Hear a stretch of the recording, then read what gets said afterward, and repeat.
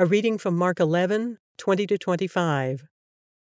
In the morning, as they went along, they saw the fig tree withered from the roots. Peter remembered and said to Jesus, "Rabbi, look, the fig tree you cursed has withered." "Have faith in God," Jesus answered. "Truly I tell you, if anyone says to this mountain, 'Go throw yourself into the sea,' and does not doubt in their heart, but believes that what they say will happen, it will be done for them. Therefore I tell you, whatever you ask for in prayer, believe that you have received it, and it will be yours. And when you stand praying, if you hold anything against anyone, forgive them, so that your Father in heaven may forgive you of your sins."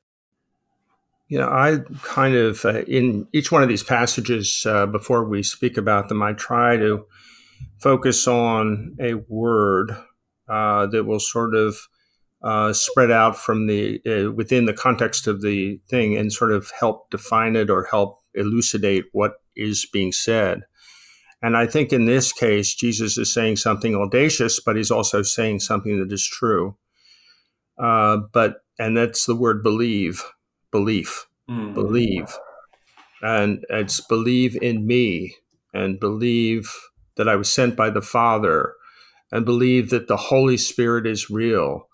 And I have come to here to not only reconcile you back to God, but I have come to make the Holy Spirit available for those who believe.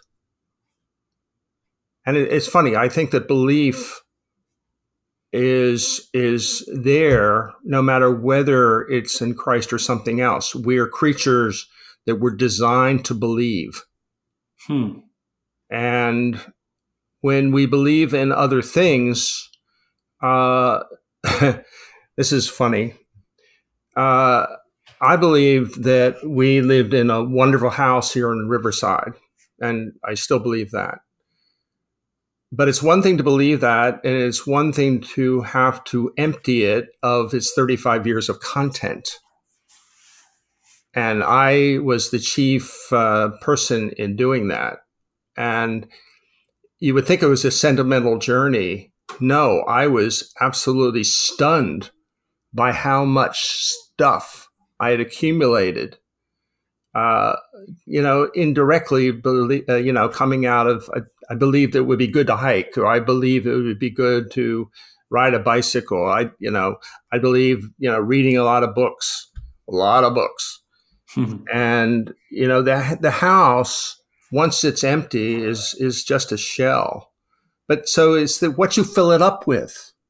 Filling it up with the love, peace, patience, kindness, filling it up with Jesus Christ is a transformation that happened during my time in that house.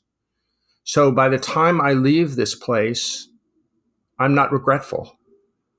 I am now journeying to another place where I will be more discerning in what I fill the house up with.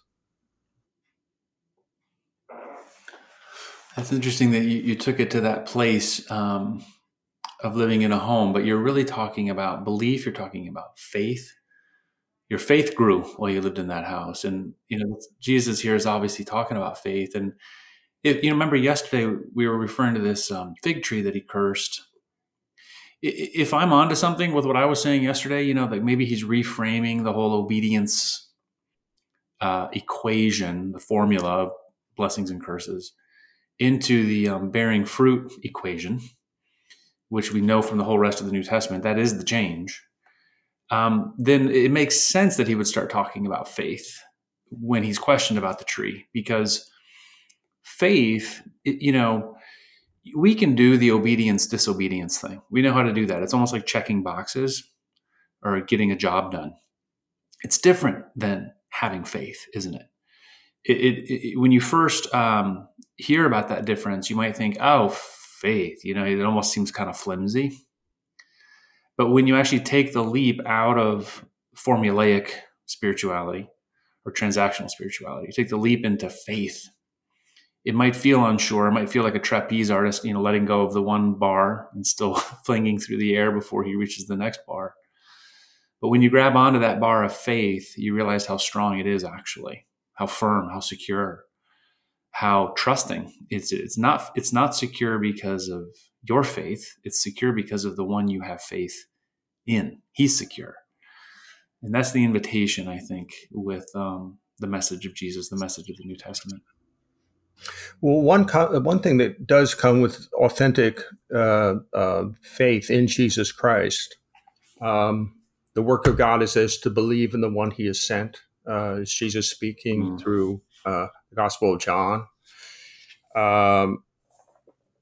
where I think the one sign that you're becoming more and more dependent on Jesus and everything about him is the fact that you don't design your life around your daily objectives. Meaning, it's good to have objectives, but we don't know what tomorrow will bring. So if we have our belief set and focused on Jesus Christ, it changes the way we deal with the future significantly. Yeah, totally. One of the things that I think doesn't vanish, because everybody thinks it's a dark thought, but your own death. Because I've become engaged in this 5-minute Bible engagement. I don't think you and I have talked about this. I think it's the 73rd Psalm where I'm asking God for the time to finish this project as he envisioned it, not as I envisioned it, but as he envisioned it. And wherever that takes me, it takes me. It's one of the reasons I did sell the house. It was not because of money or anything. It was because I needed to get into a different environment to be able to actually follow this path that I have been on for several years now.